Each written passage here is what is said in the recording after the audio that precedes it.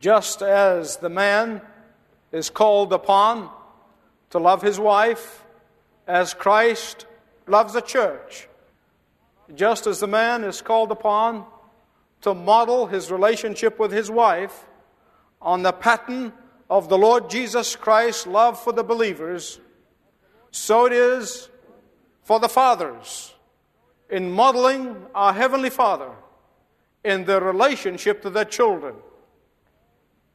It is out of conviction that I'm doing this series on the place of the husband, the father, and the head of his home. There's a very few in the pulpits today that seem to address the men as the Scripture does. Our Heavenly Father is the only Father who is perfect. You might have grown up with some negative relationship with your father. Don't let that color your eyes in understanding the fatherhood of God, because He is the most perfect Father. He is perfect in His love. He is perfect in His unconditional acceptance.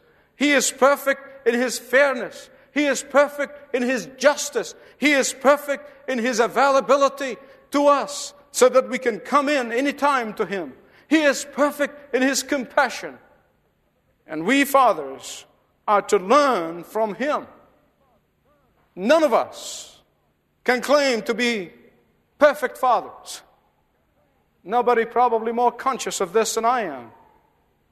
And therefore, men, I want you to know that I'm trying to point the way to us rather than instructing you. I want you to know that I am challenging us rather than correcting you. For I believe the second most important responsibility for the father, the second most important role for the man who is a father of children, is to be the leader, the governor, the head of his children. The first being the head of his wife. Fatherhood is more than just mere biological connection. It's more than mere biological function. It is more than just a process. It is the process of affecting leadership in the home. Fatherhood requires the creating of the opportunity for children to reach their full potential and to do so spiritually, emotionally, and intellectually. And I put them exactly in this order. For many of us wish our children were great success in the world. That has to come third. Many of us wish that our children great academic success. That has to come third. But first has to be spiritually. Secondly, it has to be emotionally. And thirdly, it is intellectually. And the father lead by example. You cannot lead by words alone. And you can imagine for a father like me who preaches here Sunday after Sunday and try to go home and not live up to his sermons. I be reminded of that every hour on the hour. In fact, I remember the story that I've read some time ago of the father who went with his son to mountain climbing. And they climbed the distance in the mountains. And then the father all of a sudden stopped because he realized that the section after this is very dangerous, is a treacherous section. And as he stopped and began to look around for trail that he could follow that's easier because his son is right behind him, he heard the boy's voice saying, "Choose the good path, Daddy. I'm coming right behind you." So we lead by example. And we all know that any athletic team that has no strong leadership loses. Any business that has a murky and a hazy line of authority will go under. Any group of people who have no effective spokesman, they'll become a mob. Any church that does not have compassionate and decisive leadership is in disintegration and in disarray. So it is in the home where the husband is called by God to exercise leadership in the home. We saw how the Bible calls upon men to be the heads of their wives, the loving, compassionate heads of their wives. Now, to be sure, the responsibility of raising children, of helping children to grow and nurtured in every way, it's a shared responsibility. It is shared with the mother and with the wife. But somehow the Scripture, in a unique way, calls upon the men, the fathers, to take the responsibility. Calls upon the men to be the governors of their homes. God calls upon the man to be accountable before God for the spiritual well-being of his children as well as the rest of their well-being. God calls upon men to provide for their family every opportunity in which they experience all that the Creator wanted them to experience. And when the leadership of the father is evident in the home, there is a sense of order. There is a sense of poise in the family. You see, the head of the house is like the shepherd in Psalm 23. He carries a rod and he carries a staff. And the staff is used to rescue and to point the way. And the rod is used to discipline and to reinforce. And the two go hand in hand.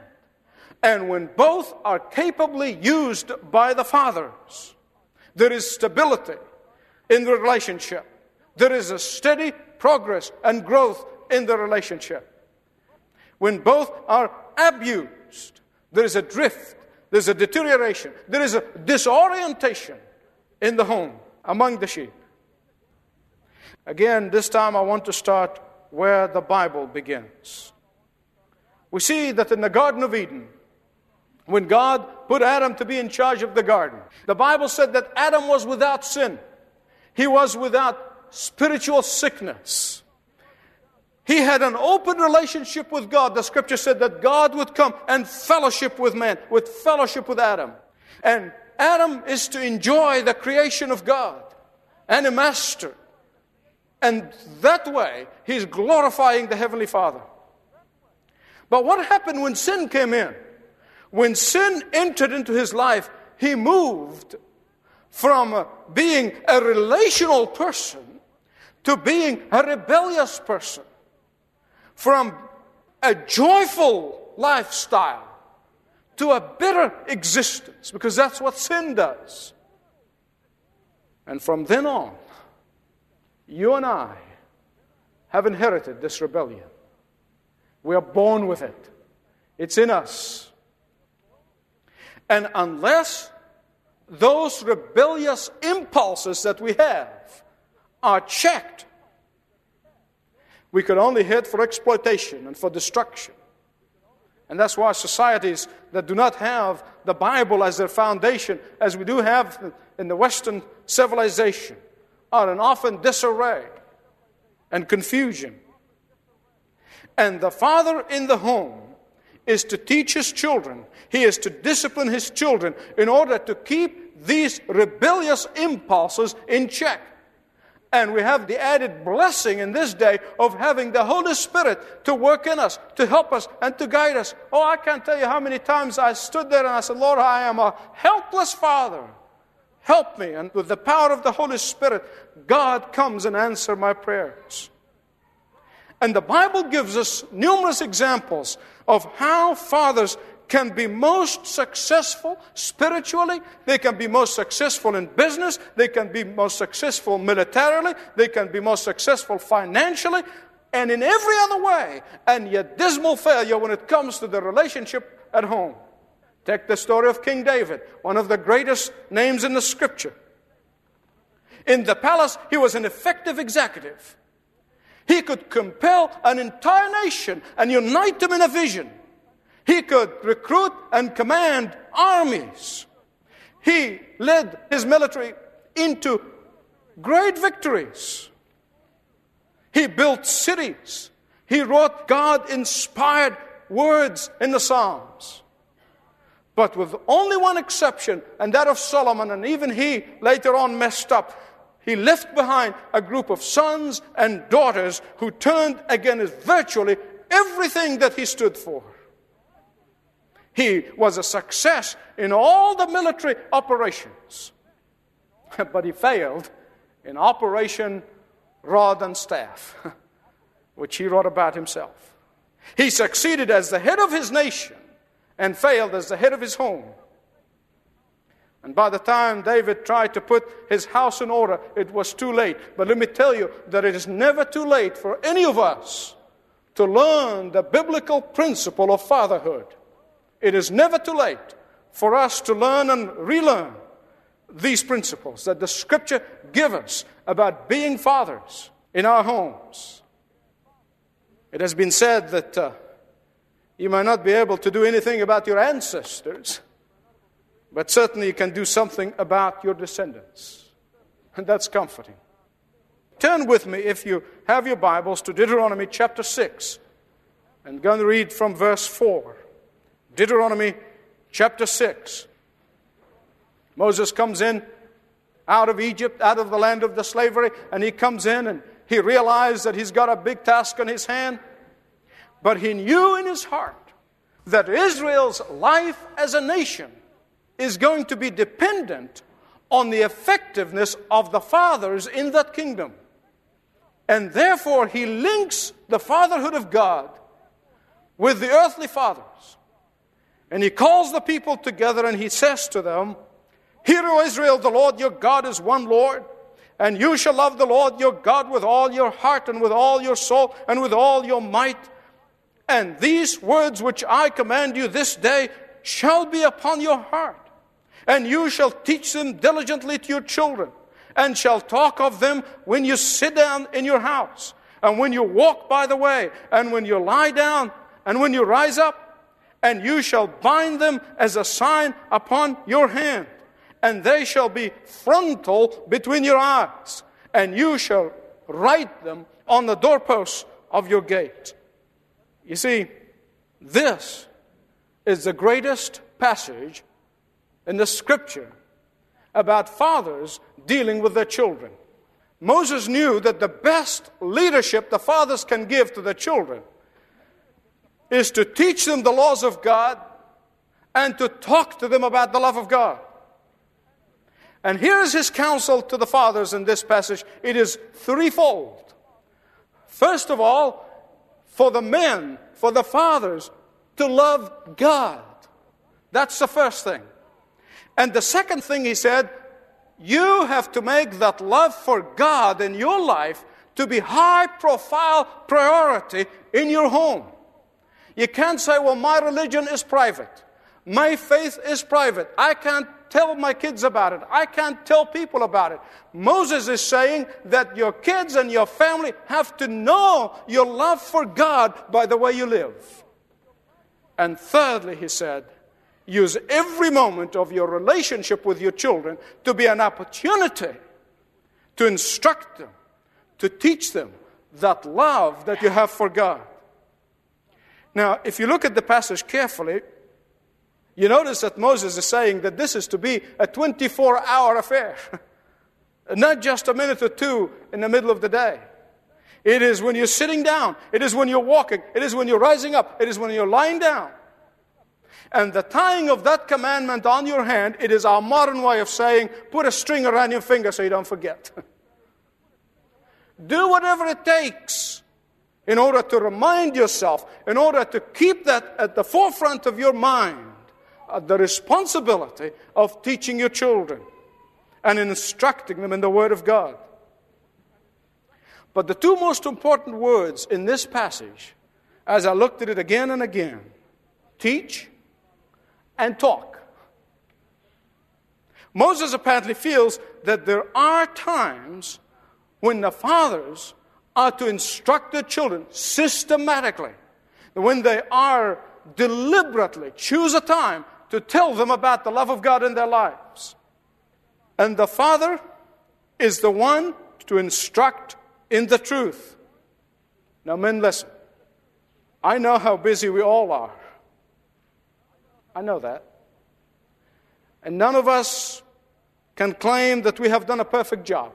I'm the first one. But we cannot leave all of the job of instructing of our children, of teaching our children about the great truth of God, about the love of God, about the salvation of God, to our wives. Let me tell you something. They do a better job anyhow, just in case you think that we are indispensable. They do a far better job than we do. Let me tell you. I know that also firsthand. You know, when I was just out of seminary, before I even had children, I was expert on bringing up children until I had some. I learned in a hurry what an expert is. You know what an expert is? He's a has-been and a drip under pressure. Never became an expert again. Now, I know that some women are given the heavy burden of bringing the children on their own. I know that. And no one more conscious of that than I've seen it in the midst of our congregation. And as a pastor, I have a heart of compassion. But as a prophet of the Word of God, I know that if you pray to the Lord, He will give you a double measure of grace to be the father and the mother. But nonetheless, that does not let those of us who are fathers off the hook, as it were. There is teaching, Moses said, but then he said there is talking. What is this talking? He said, talk to them. Now, this talking takes place in the context of ordinary routine life, in the ordinary events in life. Moses is telling the fathers to carry on a running commentary with their children on the whys and the wherefores of the events that face them in life. In other words, they are to be the interpreters of that doctrine that they'll teach them in the events of life itself, to apply this doctrine to the events in life. Let me illustrate. When the situation arises that normally paves the way for the flare and the blow-up of temper, it is a great opportunity. It's a time to point out to the child the wisdom of self-control, the importance of self-control, and how it is achieved, providing you're working on it yourself. A moment with financial decisions. These are great opportunities. They pave the way to talk with our children about the advantage of economic restraint, of discipline in that area. I think in this culture we all live up to our eyeballs with credit. It is a talking time about the values, the real values in life. It is an opportunity to talk about the priorities in life. It is a time to talk about the process of sound judgment, of reaching a sound decision. And Moses' method, in my estimation, is the best educational method. I wish our educational system would learn from it. Instead of only filling the child's head with principles and doctrines, that too, but it's not only that. He is saying to us that we must take every opportunity to apply these truths, to apply these doctrines in everyday life. Show your children the doctrine in action. Let them see how you honor God in your life with your time. Show them how you honor God with your pocketbook. Show them how you honor God by trusting Him to answer your prayers. And watch for God to answer these prayers so that He builds up the faith of your children. Training is as every bit as important as instructing. Talking is taking them through the event step by step and show them God in the process. Moses, to him, it was both instruction and the application of that instruction. And he knew that this is vitally important to the future of Israel. He knew how important it is that when they get into Canaan, that when they get into the affluence of the promised land, that when they get into the land of competition of different religious systems, when they get into the land of immorality, where the worship of Baal, when they get into the land of heavy challenge to their religious faith and their belief system, when they get into all this, they will be ready and prepared to deal with them and make the right decisions and stand up for God. Amen belongs here. And that's why it is incumbent upon us, fathers, not merely to preach to our children, but to apply the Word of God. To apply the Word of God into what they watch on television, to apply the Word of God to what they learn at school, to apply the Word of God to what they learn from their other kids, other friends, so that when they are adults and when they face the challenges of life, they will be able to make the right decisions. They'll be able to make the right choices. And what Moses is saying, fathers, prepare your children while the going is good. That's why the writer of the Proverbs would repeat Moses' advice to the fathers. And in Proverbs 4:3, he said that when I was a son with my father, tender, the only one in the sight of my mother, he taught me and said to me, let your heart hold fast my words. Keep my commandments and live. Don't forget and don't run away from the words of my mouth. You see, we fathers have to accept the fact that our leadership is a privilege, not a chore. It's an enormous privilege to have an opportunity to mold and shape the lives of our children. Our children are not really ours. They belong to God, and God entrusted us to be managers. Like the story of the medieval legend about the sidewalk superintendent who asked 3 stone masons, they're working on a construction site. He asked them what they were doing, and the first one said, I'm a bricklayer. He asked the second man, and the second man said, I'm building a wall. And then he went to the third man and he said, what are you doing in there? The third man have esteem, have respect, felt the sense of privilege of what he's doing. And he said, I'm raising a cathedral. And you and I are raising precious children. If you ask this question to any 2 fathers concerning the role in the family, you're probably liable to get 2 different answers, or maybe more. One may say, I'm supporting a family. And the other would say, I am molding and shaping and raising a cathedral. I'm raising children. One sees his job of just putting the bread on the table. And the other sees it as shaping the lives for good and for God.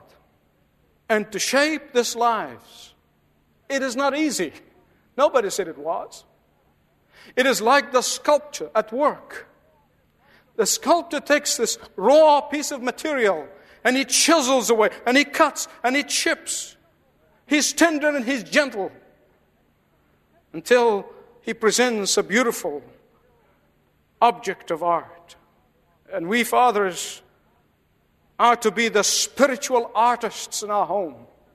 We are to produce people with deep and inner spiritual wisdom. You see, the spiritual wisdom is not natural. We are not born with spiritual wisdom. It is something that we learn and exercise. And the child who learns from his father or her father spiritual wisdom will learn self-control. He or she will learn to make decisions based upon the long-range perspective, upon the eternal perspective. He or she will learn to be sensitive to the real issues in life, to relationships, earthly relationships, heavenly relationship with God. He or she will understand what their purpose in life is, and they won't suffer from identity crisis because they will know who they are in Jesus Christ.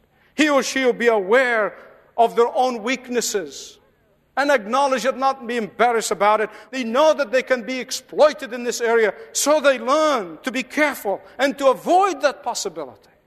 That is spiritual wisdom. Finally, they will learn from their Father how to relate to the Heavenly Father, because that's the image of Father that they're going to see. Somebody's going to say, I did not know the Lord when my kids were growing up.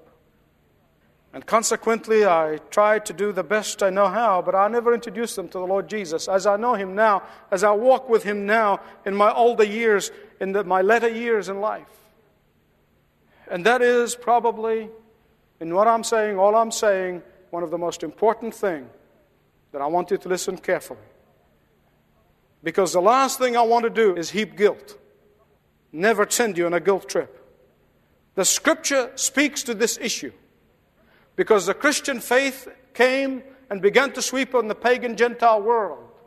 And a husband will become a Christian or a wife become a Christian and the rest of the family have not come to the Lord. And Paul addresses this question to the Corinthians. And he said that you must continue praying for your unbelieving children. And God somehow, in His infinite wisdom, in His infinite mercy, sees that the unbelieving child will be a believing child. Because the unbelieving spouse or the unbelieving child is going to be sanctified, as Paul said, in the believing parent, in the believing spouse. And to me that means that somehow, somewhere, God is going to honor your prayers. Somehow, somewhere, God is going to bring these children to Himself. You see, our God is a covenant-making God. And He makes the covenant with the whole family. It runs right through the Scripture. And Peter interprets the prophecy of Joel that the gift of the Holy Spirit, the gift of salvation is to you and your children. It's a family covenant. And we must not be discouraged. We must not give up praying or interceding for our children, because God, in His economy, has a special place for the children of the believers. Our timing is not God's timing. I wish it was many times.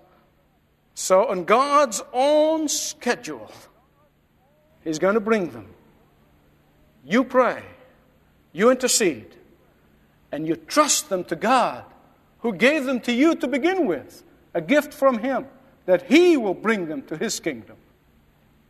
The Lord knows where your heart is. He knows the deep pain and the deep agony of your soul. And the Holy Spirit, who is present, is speaking with you right now.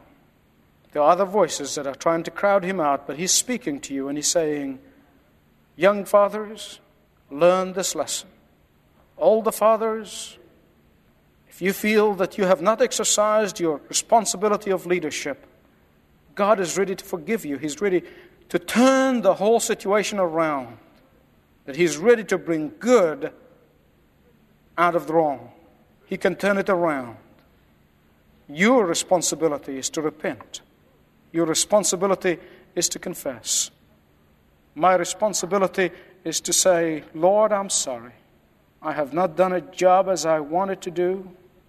I have not exercised my leadership responsibility that your word gave me. But somehow, in the infinite wisdom of God, turn this around. And God is ready to answer the prayer of the penitent. John said, if we confess our sins, He is merciful and just to forgive us our sins. Those of us children who might have a negative relationship with our fathers, let's remember that they did the best they know how under the circumstances. You might have a grudge against your father that you have never really forgiven him about something. Today I believe the Holy Spirit is calling you to do that. To confess it to God and forgive. And as soon as you get out, you call Him and you ask Him for forgiveness. And if he has gone to be with the Lord like my own father, then the Lord knows your heart. He will heal you and He'll forgive you. And He'll strengthen you. Father God, there are hundreds of different circumstances represented before you right now. And while we learn the main principles from your word, you alone know every circumstance. You alone know every heart. And Father, I pray that in the name of Jesus, come, touch your people. Visit us afresh right now. Oh, Holy Spirit, strengthen, heal, forgive, give courage and strength. Renew our responsibilities and our need to be the heads and the governors of our homes. That we surround our children and our wives with love and compassion and servant leadership. Thanks for listening to this message from Dr. Michael Youssef, recently featured on Leading the Way. If you'd like to know more about us, please visit ltw.org. That's ltw.org.